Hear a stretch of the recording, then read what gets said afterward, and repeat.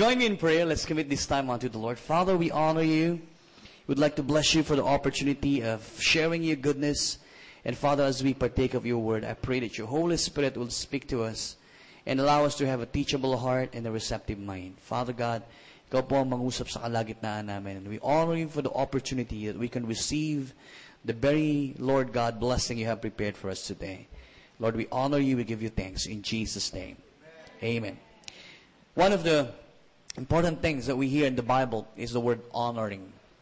Honor the Word of God. Honor God. Honor the speaker. Turn off your cell phone. The thing is, honoring is actually an opportunity where you give God, the way, the very reason to move in your life. Binibigyan mo ng pahintulot si Lord para kumilos sa buhay mo. At yun ang pag-uusapan natin ngayon kasi I'm going to talk about new things. How many will agree with me that new things are exciting? Have you ever tasted the new delicacy, no? Or have you ever tried, someone gave you a gift, like a new car? Oh, the smell of a new car. Or kalilipat mo lang sa bago mong bahay, no? Or have you ever, I did a blooper yesterday, ang aga-aga kong gumising kasi I've been to many conferences, so my mind is somewhere else. Katatapos lang nung aming anniversary and we had the play and thank God. Ang point ko is excited akong bumaba ng so maaga akong gumising, nagplancha ako ng aking mga polo shirt, and prepared everything and every my family was kind of lagging a little bit, okay, a birthday nung apo ko kahapon. So, we just had a banquet meal and prepared. We were all celebrating to go down. So everybody was prepared. But anyway, we hit the road at around 3 p.m. and we were cruising down, Nagilian Road, when suddenly my wife said, "Han," sabi niya, "I remembered you ironed out your shirt, right?" Sabi ko, naman, nasan na? Alam niyo yun, yung parang kung ano pa yung unang-una mong hinanda nakalimutan mo. Di ba? Tama, no? So, pagdating namin dito, ang unang-una kong ginawa ay naghanap ng bibilihan ng polo shirt. The point is, when you open something that's new, you just smell. You remove the pins, you remove the tag, tapos susukat mo, tapos kahit di ka gwapo, feeling mo gwapo ka. Parang gano'n, no? There's something about new things that's exciting. Sabi mo sa katabi mo, God is about to do a new thing in your life. Okay? And we are talking about maturity, being mature in Christ. And ito yung sinabi ni Paul. Okay, therefore we do not lose heart. Though outwardly we are wasting away, inwardly we are being renewed day by day. Okay? Sabi niya, for out of the light and momentary troubles are achieving for us an eternal glory that far outweighs them all. So we fix our eyes not on what is seen, but what is unseen. Sabi niya, for what is seen is temporary, but what is unseen is eternal. Everybody say this with me. What you perceive, you will receive. Okay? In the natural, to see is to believe. In faith, believe and you will see. Tama ba? And how many believes that God is doing a great thing? Diba? Kanina, meron yung parting words yung sinabi ko, in reality, ganito if your dreams for the Lord does not scare you, it is not big enough. It's not scary. It's not big enough. You see, God is not in the habit of giving people small dreams. Kasi, alam mo, maglilingkod ka na rin lang kay Lord. Big time na rin lang yung paglilingkod mo. Lubos-lubusin mo na, di ba? Tama ba? Magpe-pray ka na rin lang. Di lubos-lubusin mo na. Tama? Do you remember Elisha? When he was like following after, Elijah and he said, come on, you leave me. God is going to take me. But sabi niya, no. You give me your anointing. And sabi niya, okay, I'll give you the anointing provided. Sabi niya, no, not just the anointing, double. Diba? Ihingi ka na rin lang, lubos-lubusin mo na. Pwede na to, okay na to. Okay, meron tayong maliit na church, okay na to. Meron tayong music team, okay na to. But no, God is in the habit of making new things. So kung titingnan natin dito, one of my favorite, sport that I watch is action sports. Action sports. Ang action sports, ito yung mga regular na sports na ginawang mas aggressive, mas daring. At sabi niya, pagdating sa action sport, sabi ito, number one, normal is boring. Diba? Dati dito may motorcycle track dito, diba? I have friends who would race there. So, paikot-ikot ka lang doon, paikot-ikot ka lang. Pero sa freestyle motorcycling, ibang klase, no? Kagaya freestyle BMX, no? Hindi yan normal. Okay? Sabi mo sa katabi mo, God did not call you to be normal. God is calling you to something that is great. Ano pa? Sabi niya, the greater the difficulty, the better. Only the tough and the courageous remain. only the risk takers develop phenomenal skills. Okay? Now, understand this. Sa Christian life, parang ganyan eh. God wants you to live outside the box. Now, hindi naman para maging cult ka, no? To become a religious extremist. No. Tinawag ka ni Lord to an exciting life if you pursue His purpose. If you are not willing to risk the unusual, you will have to settle for the ordinary. God did not call you to be ordinary, guys. God called you to live an extraordinary life. Kaya nga tayo tinawag na salt and light. You do not light up, something and hide it under the bushel. You put it strategically. Doon sa chapter na yun, makikita mo 3 beses binanggit ni Lord yung set. Set on the hill, set on a stand, set on the highest point. Bakit? When you talk about setting, you talk about strategic positioning. You are strategically positioned. You are in the generation where God exactly wants you to be. Tama ba? Because Kiko will make a difference in this generation. You are called to do that. Right? Says is called to make a difference in your marketplace. And many of us do not realize this. Para sa atin, pumunta tayo ng church na Sunday, okay na yun. You are not called that. Kung titingnan mo sa book of, 1 Peter, di ba sabi niya, you are a peculiar people. A holy nation set apart to show forth the praises of Him who called you out of darkness into His marvelous light. So alam mo, sometimes life needs a little bit of risk. Okay, Pastor, ayoko na risk eh. Alam niyo maraming tao ngayon gusto safe. I want to be in a church that's safe. I go there on Sunday, they don't bother me, I give a little bit of my offering. Okay na yun, I join the anniversary yun. Hindi exciting yun. God is calling you to live outside the box. Pastor, anong ibig mo sabihin outside the box? Kasi nga, ang plano nga sa ni Lord, salt and light eh. Di ba?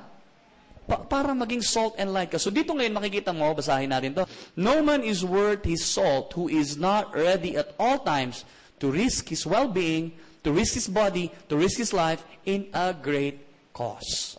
How many believe? Sino naniniwala sa atin na tinawag tayo ng Panginoon sa isang maganda at mahalagang simulain? There is a cause. That's why yung 40 days of purpose, it's rediscovering God's purposes in your life. Right? And it's only when we align our lives with God's purpose that we truly understand and realize that life is worth the living. Tama? Pero hindi. Yung iba, sanay na tayo ng ganito. Okay na, ganito na ang buhay ko eh. Sanay na tayo dito eh. So, titingnan natin dito, sabi niyo, therefore we do not lose heart. Everybody say, therefore we do not lose heart. Alam niyo, merong isang mag-ama, nag-join sila ng marathon. Nag-join sila ng marathon, and it's their first time to join a marathon, but the son was equally promising. Magaling. Ang stamina niya, consistent. He runs, and they've been training thus far. So they joined this amateur marathon from Tagaytay to Batangas. So they joined the race, and wow, they were like in the pack, and then later on, they pulled away from the pack, doon sa top 10, and later on sila na lang. Tapos, to cut the long story short, they finished first. Pero pag just right after crossing the finish line, bumagsak na yung bata. Tapos nakita ng dad, umiika-ika siya sa side. So sabi niya, what happened? What happened? Sabi niya, did you break an ankle or what? Ano nangyari sa'yo? Sabi niya, Dad, my foot hurts. So tinanggal ng dad yung running shoes. Nung hinila niya yung running shoes, nakita niya na kaagad yung medyas, nag-coagulate na yung dugo. No? Nung tinanggal yung medyas, sumama yung kuko. Yung pala, bumuka yung kuko during the downhill kasi sumiksik yung toe niya doon sa dulo ng shoes, no? Sabi ng dad niya, son, sabi niya, why didn't you stop? You could have stopped. You're in pain. Sabi niya, how could you? It's just a race. Sabi niya, Dad, sabi niya, how can I stop? Sabi niya, when I look back and I see you with your funny face. Sabi niya, how can I let down a face like that? You're such an inspiration. Sabi ko, no, I'm going to finish this race. And this is what we train for. Sabi niya, this little pain is too small a price to pay to finish the race. Alam niyo, all of us, we are in a race. And sometimes there will be times in your life you will feel like you want to stop. Di ba?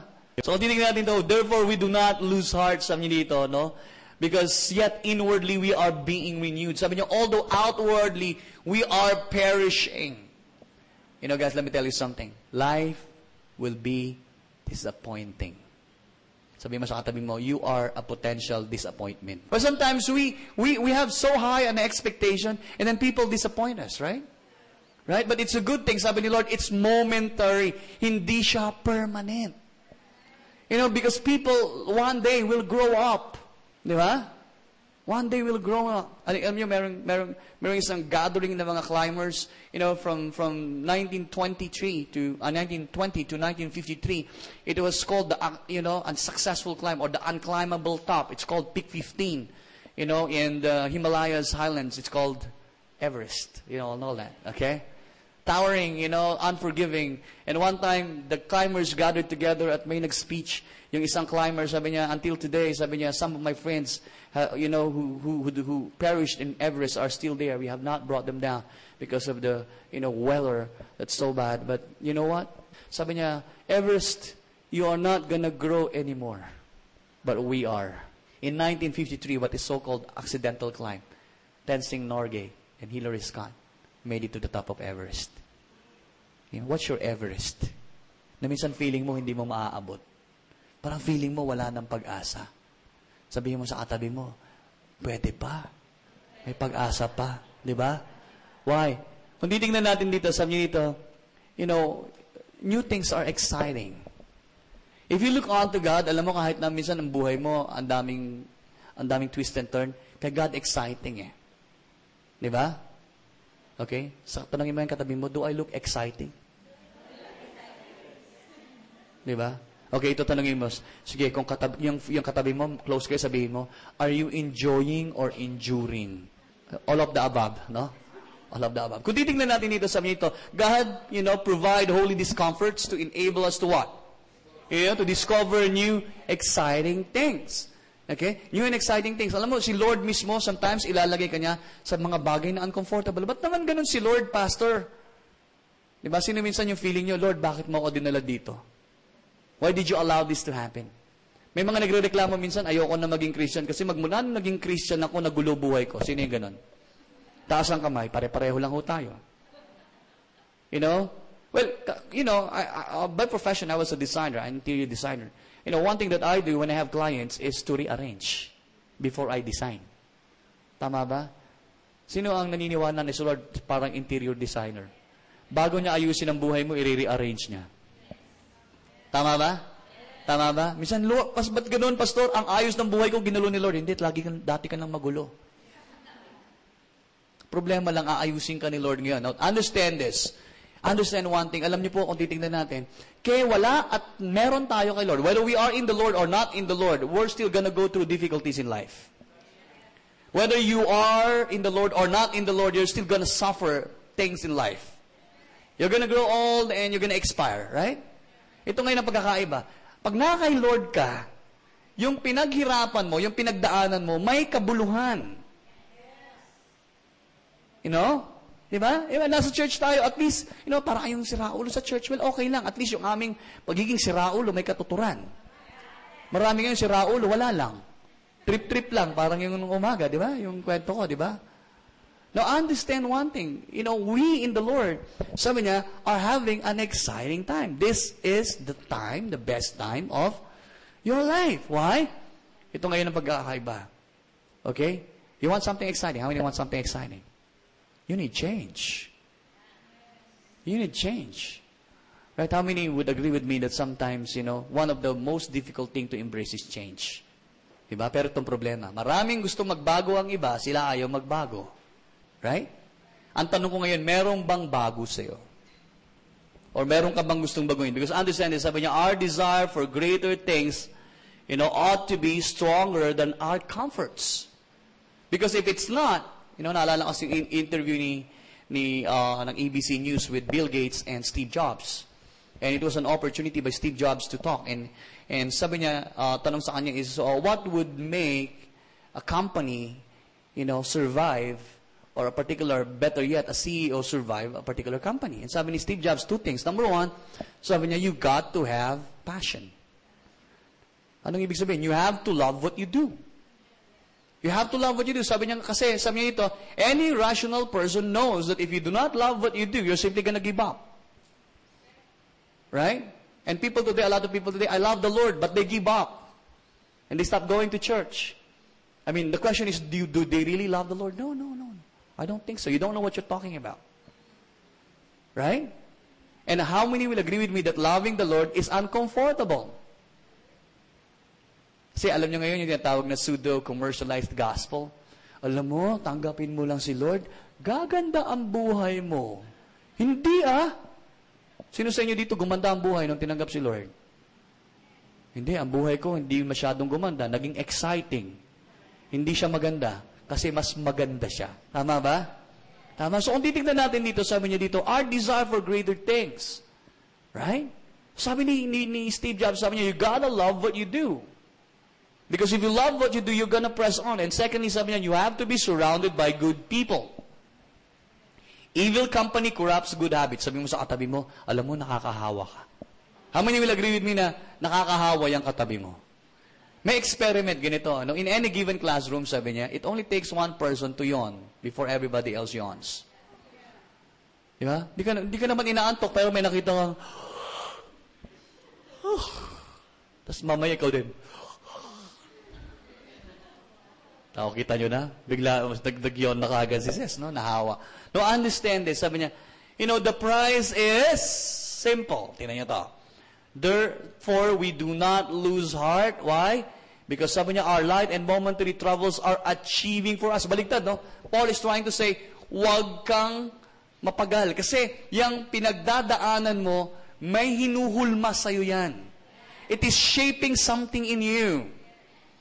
I remember Michelangelo when he was asked, sabi niya, how do you sculpt a horse? Well, sabi niya, simple. I get me a boulder and chip off anything that does not look like a horse. Oo nga naman, no? Tama? Anyway, one exciting thing about Michelangelo is Michelangelo was not really a painter, but you have to understand one of his greatest work is the Sistine Chapel fresco. Tama ba? And alam niyo kung bakit niya ginawa yun? Kasi pinasubo siya ng mga Florence artists to do the painting.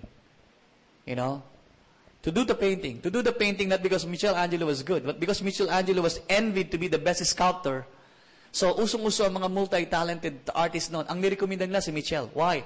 To put him to shame. To force him to paint. Para mapilitan siya kikong mag-paint, no? But Michelangelo took in the challenge. He painted. Ang gusto lang ni Pope Julius sa kanya, mag-paint siya ng picture ng 12 disciples and Jesus Christ in the Last Supper. He painted for 2 years on his back.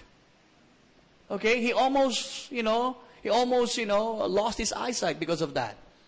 For 2 years, he painted on his back. Maganda siguro, pagawa mo sa anak mo yun, no? Paint ka. Gusto mo talaga anak, paint ka. Paint mo yung kisame natin, no? 2 years, he painted. 12 was required.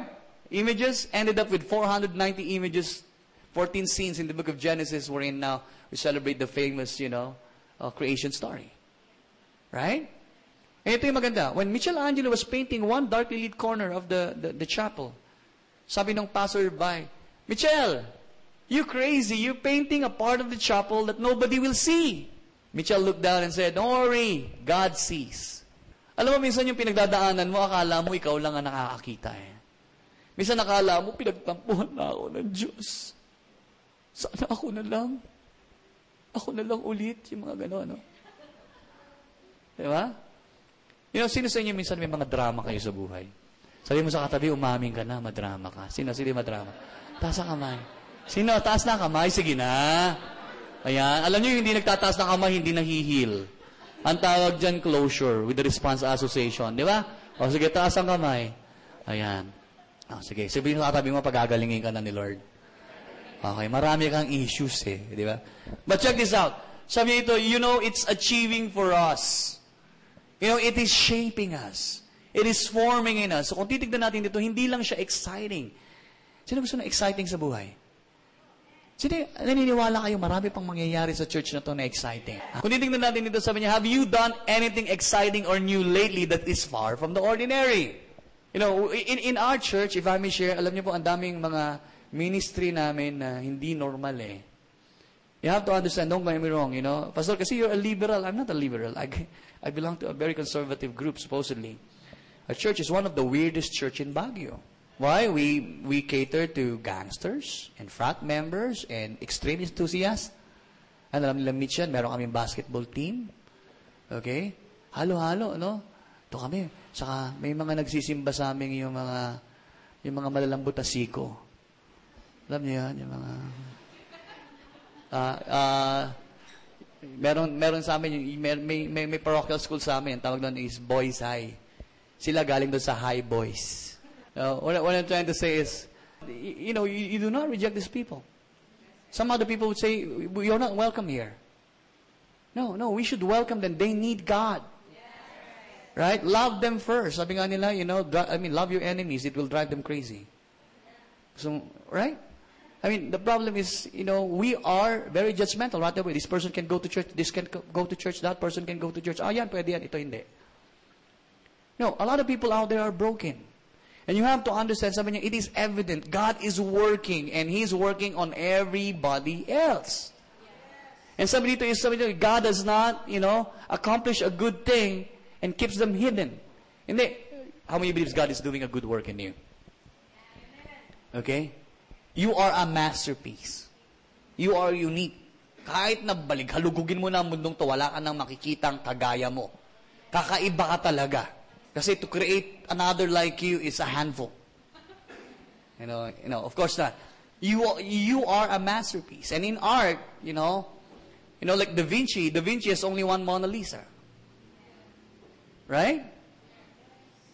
Right? Michelangelo has only one David. Ibig sabihin, a masterpiece is unique. And you are a masterpiece. Tama ba yun? No, kagabi, nag-enjoy kami sa soaking. I had an opportunity to share. Fresh from the trip, no? Mukha lang akong, driver kahapon, no? Naka-shorts, naka-sneakers lang. But look at this. Sabi niya, you are an ongoing mastery. Sabi mo sa katabi mo, hindi pa tapos si Lord sa'yo. Kasi kung titingnan mo nga naman, no, si Lord kumikilos sa atin eh. Pero minsan, ayaw nating makipag-agree kay Lord. Right? Ayaw nating makipag-agree kay Lord. But look at this, the one thing we value is reflected by the things we do and how we execute it with excellence. How many believes we are serving an excellent God? Yes, we are serving an excellent God. And because you are serving an excellent God, you are rest assured that you will be an excellent work. Hindi ba? Kaya nga, in our church, one thing that we have embraced is, sabi ko doon, is in everything that you do, show God's excellencies in what you do. Tama? Ipakita mo sa ginagawa mo. Ang problema, ngayon sa church ninyo, gusto nating mag-grow ang church, gusto nating mag-expand ang ministry natin, pero daig na daig tayo ng secular, no? Right? Right? Buti pa doon sa hotel, may welcome, sa church, wala. Tama ba? Tama? Yung facility because we will be moving to a new center, hopefully, by the end of the year. As the Lord is trying to say, these are the designs I'd like to do. These are the colors I'd like to be. This is how we're going to shape things. This is how the offices are going to be. Alam ni Nikki, our research has been going on since 6 months last year. Why? Because we believe God is an excellent God. And what you perceive, lagi ko sinasabi yan since kahapon, is what you receive. Tama ba? An artist does not just draw and say, okay, yan na yung drawing ko. Bakit? Basta yun lang eh. Before he draws, he has something in his mind. He has an inspiration. Sabihin mo sa katabi mo, mukha ba akong inspiring? Alam mo, sa isang church na kumikilos si Lord, a lot of people are inspired. Hindi ba? Di ba, nakakita na ba kayo nung bagong na in love? Alam niyo yung mga in love, kahit na walang pera, magkatinginan lang, masaya na no? Tapos, kakain ng chewing gum, yung pinagbalutan ng chewing gum, susulatan ng, I love you, ayan. Kasi bibigay, di ba? Tapos, yung iba, bumusa, di ba? Tapos, pag uwi sa bahay, alam mo, may love letter ako, love letter, I love you lang naman nakalagay. Nakalagay pa sa arrow mint o juicy fruit gum, di ba? Are you with me? And then you open it, kilig, Minsan nakukornihan ka, pero pag ikaw ang nandun, man, the inspiration, right? Tama? Come on. Parang hindi ninyo alam. Sino yung nasubukan nyo na yung gano'n? May classic na kanta. Ewan ko. Hindi ko na tatanungin kung sino nakakalam. But it's a classic Tagalog song. So, malayo man, malapit din. Walang kakanta. Pilit ko mang... Uy, marami na rin pala matanda dito. No, wag lamang masabi mong di kita ginigili. Gano'n, di ba? I mean, to someone who's in love, there's no barricade. To a person that's inspired, bakit tayo nakakasulat ng songs? Diba? Ba't nagkakaroon ng music? Come on. Inspired because sabi nga ni Lord, diba, out of the heart springs out the issues of life. Kung anong buong bibig mo, lumalabas sa ginagawa mo eh. Yun ang laman ng puso mo. Right? And you see people that are always vibrant in their devotion life with the Lord. Sa amin po, very particular in devotion life. Sa ministers namin, there may tinatawag kami random check. Let me check your devotion. Anong devotion mo yung umaga? Pastor, nag-devotion ako. Show me your journal. What have you written? Right? Kasi I can check anyone's journal. And ito naman ang guarantee ko sa kanila. I will not let you do anything that I do not do. My staff, they know, as early as 6 a.m. or 7 a.m., I'm in my office. I walk from my house to my office, do my exercise, do my devotion, go to the gym, go back to my office, go back home, do my study, do my outreach. Alam nila yon. Sabi ko sa kanila is, saan ang devotion mo? Kasi kung wala kang devotion, gusto mo magpalit tayo ng devotion. You can check my devotion, you can check my notes. I keep 3 copies of my devotion. No? One in my manual devotion, one in my laptop that sync with my iCloud with my iPhone. I always want to hear from God, new things. Right? Tama ba? Transition statement. Makinig ka ngayon, akala mo si Don Moen mag-exhort, no? Lahat, kuhang-kuha niya, pati yung pauses, no? But man, is it real? No, when you lead songs, sing it from your heart. Sing about something you know. Kung titignan mo dito, it's evident the Lord rescued us not to be concealed, but to reveal to the world that He is good. Sa pamamagitan mo ba nakikita ng mundo na ang Diyos mabuti?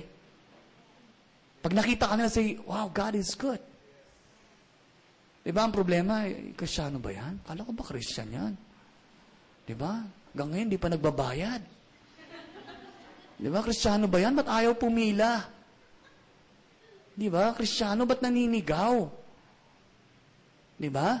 Sabi mo sa katabi ko, how are you when no one is looking? Musta kayo? Mabait pa ba kayo pag wala nang nakatingin sa inyo? So therefore, sabi niya, we do not lose heart. Sabi niya, so we fix our eyes on what is the scene. Whatever you're going through in this world, alam mo itong pinagdadaanan mo dito, God is doing a new thing. Don't fix your eyes on this thing. Tomorrow, today, pagkatapos ito, tomorrow is another day. Expect a new thing. And meron kami kasabihan sa church na lagi namin sinasabi, there's no glory in the past. No matter how good the ministry was yesterday, it's yesterday.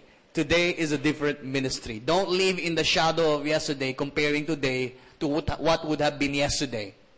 Alam niyo, marami ngayon gumigising bukas kahapon. Ano ibig sabihin? They wake up to the same issues, they wake up to the same complaints. Ano ibig sabihin? Natulog ako, ang pakiramdam ko, bad trip ako. Bukas gigising ako, bad trip pa rin ako. Gigising ako ngayon, kahapon natulog ako, galit ako sa asawa ko, gigising ako, galit pa rin ako. Kung ano yung kinatulugan mo kahapon, yun pa rin ang kinagisingan mo ngayon. Sabi mo sa katabi mo, kumusta ka naman? But look at it, sabi niya, but, what is unseen? What is unseen? You talk about the inner man, you talk about what is about to come. This is actually catching a heavenly vision. I mean, what are you becoming? Ito yung isa sa pinakamagandang at mahalagang question dapat mo tanungin. What are you becoming? I'm not asking you what have you been. What are you becoming? Yun ang mahalaga. Because God is doing a great thing in your life. So kung titingnan natin dito, isa sa pinakamahalagang bagay, sabi niya, it's emancipating. Alam mo, pag naka Lord ka, you're free. You're free.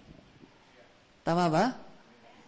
Na alam mo, kahit na busy ka, kahit na ang bigat ng mga pinagdaanan mo this week, pag nasa presensya ka ni Lord, man, you're free. Tama? Now, you have to understand this. Minsan kami nila Nikki, pag mag-uusap kami, is we don't even know the day anymore. Because as far as we can remember, we've been in the church for the longest time. No? Minsan, nasa church ako as early as 6 a.m., uuwi ako ng 10 p.m. Okay? And then, babalik ako the following day, 6 a.m. ulit, no? Tanungin nyo nga yung katabi nyo, hindi ka ba nagsasawa kay Lord? Guys, this is the part where I'd like you to journey with me attentively because ito yung mahalaga dito sa message na to because a lot of people are inspired. Okay? They inspired. They're challenged. But they're not changed. Okay? They heard, but they do not understand. You see, what the church today ought to be birthing out. New things. Marami ngayon, na-arouse lang sa vision. Pardon me for the choices of words now because I'm going to talk about incubating. You know, a lot of people are aroused with the vision, but not pregnant with the vision. And yan, parang, wow, you know, arousal does not conceive life. Wow, excited ako. Oh, excited din ako. Tapos, wala lang, basta excited tayo, di ba? Alam mo, ang ganda-ganda ng soaking. O, ano natutunan mo? Wala, basta, ang ganda. Sino yung nagandahan lang? How many will agree with me na yung ganda hindi nakakapagpag-grow? Ha? Na yung music hindi nakakapagpag-grow. Don't get me wrong. I'm a professor in the seminary and I know what I'm talking about when I say this. Maraming nga nagsasabi, at least truth-driven kami. We preach the, undiluted Word of God. Tama, but you have to understand, the Word of God is not necessarily just preached. The Word of God is more lived than preached. Hindi mo ipinipreach ang Word of God with your mouth. You leave the Word of God. God, wants to work in you. The Word of God, by the way, for your information, is ruah in Hebrew, which means it's breath. It's alive. Kaya nga sabi niya, all scriptures are God-breathed. Hininga ng Diyos. It's alive. The author of Hebrews says, it's alive and quick, powerful than any two-edged sword, and penetrate between the dividing of the soul and the spirit. Now, I don't want to be theological on you, but ito yung point nun. Ibig sabihin, as salita ng Diyos, kaibigan, it brings you the choice to rejoice. Why? Kasi ang Word of God alive, binanggit kanina ni says, it's bread. It's the bread for your spirit. And if you feed your spirit with the bread of life, you grow. You grow. So kung titingnan po natin ito, the Word of God is exciting. Kaya nga sabi ko sa church, alam nyo guys, it's sacrilege to listen to God's Word and not be excited. The Word of God is alive. If it's alive, it should bring you life. No, andito ka lang, okay, I heard it again. Thank you, Pastor. God bless you. No. You have to receive the Word of God excited and say, God, that's my bread today. And the bread of God, I'm going to be excited with it. I'm going to run away with it. Okay? Right? And you're alive with it. Hindi lang because you memorized it, you know it, I heard it, hindi. I lived it. I experienced it. It is alive. So kung titignan mo dito, sabi ito, it's anticipating the unfolding of what we conceive in the Spirit. Lord, there's something new. You're bringing in something in my spirit. May gagawain ka sa buhay ko. I'm gonna see it. And I'm gonna be a part of it. Gusto kong ilagay natin sa isip natin ngayong umaga is, Lord, you're doing something new. And I'm gonna be a part of it. You're gonna do something new in our worship team. Now, tandaan nyo to, it's not, kung ang sabi ng iba is, alam mo, magpa-worship seminar tayo kasi para lumago ang church natin. Wala pa akong nakita ang church na lumago dahil sa kakasayaw. Okay? Research will tell you that. Dahil sa magandang music. Yes, good music will invite people, but eventually people will get tired of music. Okay? But what will make people stay is when they grow, when they are fed. And when they sing songs, it become real to them because it's life. Tama ba? Kasi kung ang church lalago lang ng talunan, di magtalunan na lang tayo na magtalunan. Tama ba? Magsayawan na lang tayo na magsayawan. Tama ba? Magpray na lang tayo na magpray. No, hindi. Church is a witness. It's alive. It's alive. Are you alive? So kung titignan natin dito, guys, look at this. Sabi niya, it's emancipating simply because God is doing something that is new. It is the metamorphosis of what God is about to unfold. Sabi niya, there are always new things to experience, internalize, then write about. This process is ongoing with me. It never stops. Okay? It's ongoing. May ginagawa ang Diyos sa buhay mo. At marami pa siyang gagawin. Excited ka ba? Sabi kanina, no? Yung isang quote na Prinisend ko kaninang umaga, di ba?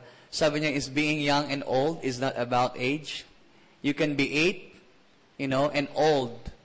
Or you can be 80 and young if you keep learning. Tumatanda ka lang pag ayaw mong matuto. Pero pag willing kang matuto, bumabata ka. Oh, di ba? Tama po ba? So, titignan po natin ito as we kind of climax this. This is one thing that I'd like us to perceive. Sabi niya, without passion, man is a mere latent force and possibility. Okay? All spark, no fire. Yung tatawag na all lightning, no cloud. Tama ba? Yung kailangan pang itulak para bumaon. May i-share ako sa inyo dito. Dito, I'm gonna end with this, actually. This guy is fantastic. This guy is called ESPN's toughest guy in sport. I'm talking about none other than Matt Hoffman. Tingnan niyo yan, no? He was the current Guinness Book holder that is currently holding the 3,500 Norwegian drop. Tinalon niya ng kanyang BMX bike.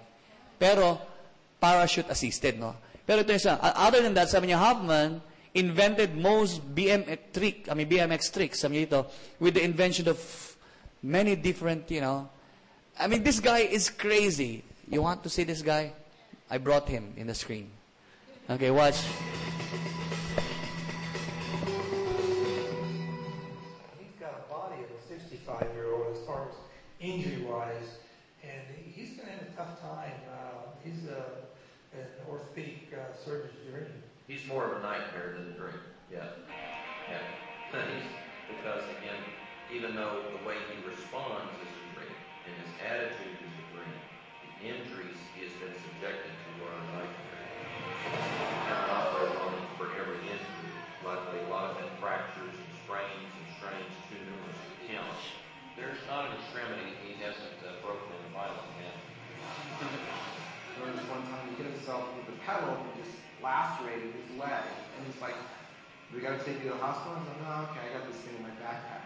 And you just look at that. Who carries around their own suture kit to give themselves stitches? Well, he did. He got so tired of going to the hospital all the time, he's just like, no, I'll just do it myself. That's not no anesthesia or anything. You'd be just, Rambo. He was like the Rambo of BMX. The most concerning injuries are his concussions, and we don't know the long-term impact of that.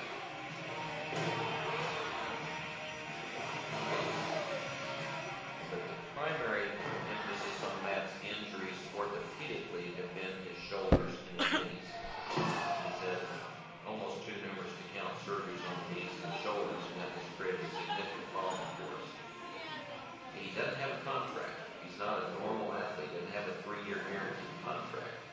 So one of his biggest stresses, when I saw him in the office, it was the medical concerns were secondary to the stress of him getting back to whatever show, whatever performance he had. One time we did a demo where he fractured his hand, and he didn't have a hard enough grip on the flag to really hold the handlebars or hit the brake, so he just taped his hand to the grip and the brake. And he did the rest of the shows. I'm used to telling people it's going to take 6 months to a year to get back. Matt would always try to get back in 3 or 4 months instead of 6 months to a year. He doesn't look at his body like other people look at their bodies. He looks at it like a blank part. If I died with a body that wasn't completely wrecked, I'd feel like I'm completely wasted. Sabi ni Matt Hoffman, if I died with a body that wasn't completely wrecked, I feel like I completely wasted it. He is a guy, fascinating guy. All adrenaline and passion. You have to understand that this guy has no fear of pain. And he's willing to break every bone in his body to achieve his greatest purpose. Ano yun? To be the best BMX rider. And so he was. Number one, today one of the most admired and celebrated athlete is Matt Hoffman, and people are flocking in to just buy bike parts named after him. Okay? So anong ibig sabihin? This guy is all passion, no? Can you imagine if a Christian is like that? You are that passionate for the Lord. Tama, no? And ang daming, kagaya ni Matt Hoffman, probably have been so great in what they do. Can you just imagine if you're great in what you do for the Lord? That you use your singing, that you use your talent, your skill, your writing, poems, or blog sites, designing websites, or what have you, to bring more souls to the foot of the cross. Man, come on. Nobody is too old. Walang matanda, walang bata para sabihin mong, Pastor, ito lang ang alam ko eh. Hindi. You are exactly the way you are because that's what God wants to use. He did not create you to be somebody else because He wants to use you just as you are. But Pastor, my life is broken. Yes, God uses broken people too. In fact, He used them more. And God is an expert designer because He capitalizes on mosaic designs. Do you know that? That in mosaic designs, you don't use whole bottles. You use broken ones. Because only broken bottles can fit in a tapestry of mural or whatnot. Basag-basag na bote, iba't ibang kulay, pero may magandang larawan. Diba? And it's exactly what the church is here for. Because some of us may not have so perfect lives, but together in the Lord, we are just perfect. And understand this.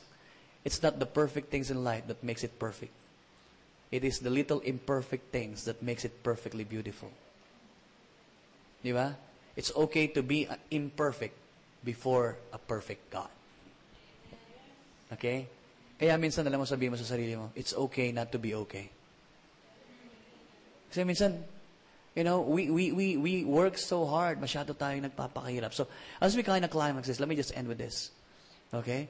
Sabi niyo dito is, the Lord has sealed your victory in the cross and secured your eternity with Him.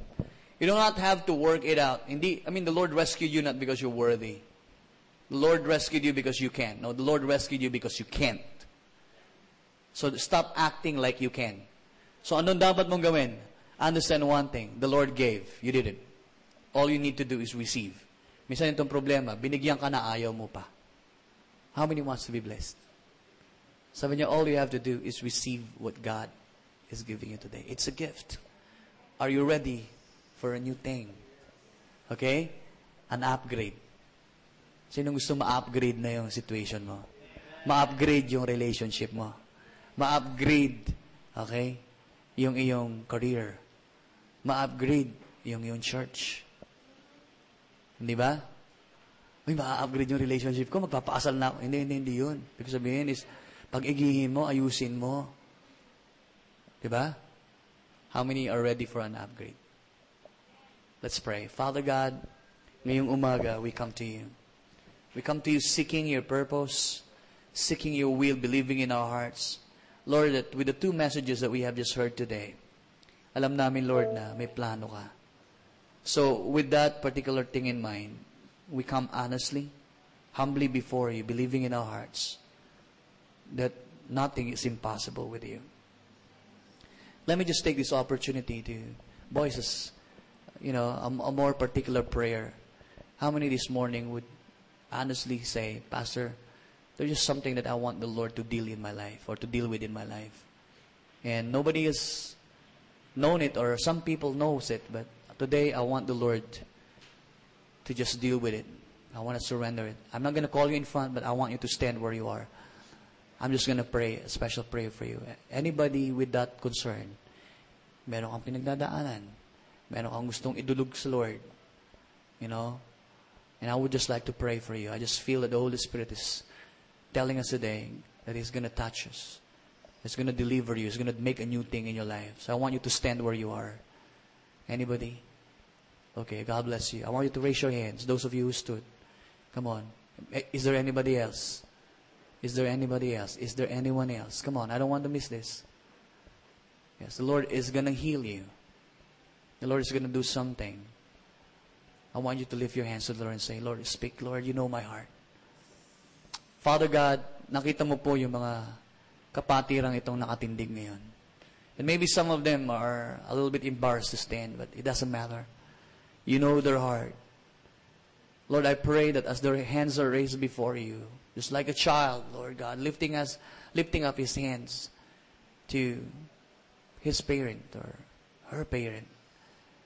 These little ones are coming before your throne, seeking your mercy, seeking your grace. I pray, Holy Spirit, touch them, deliver them, make them whole. Thank you for the new thing that you're about to do. And by the power of your blood, I declare blessing. I declare deliverance. I declare freedom to flow in their life today. In Jesus' name. Amen and amen. Palakpakan natin ang Diyos. Amen. God bless you.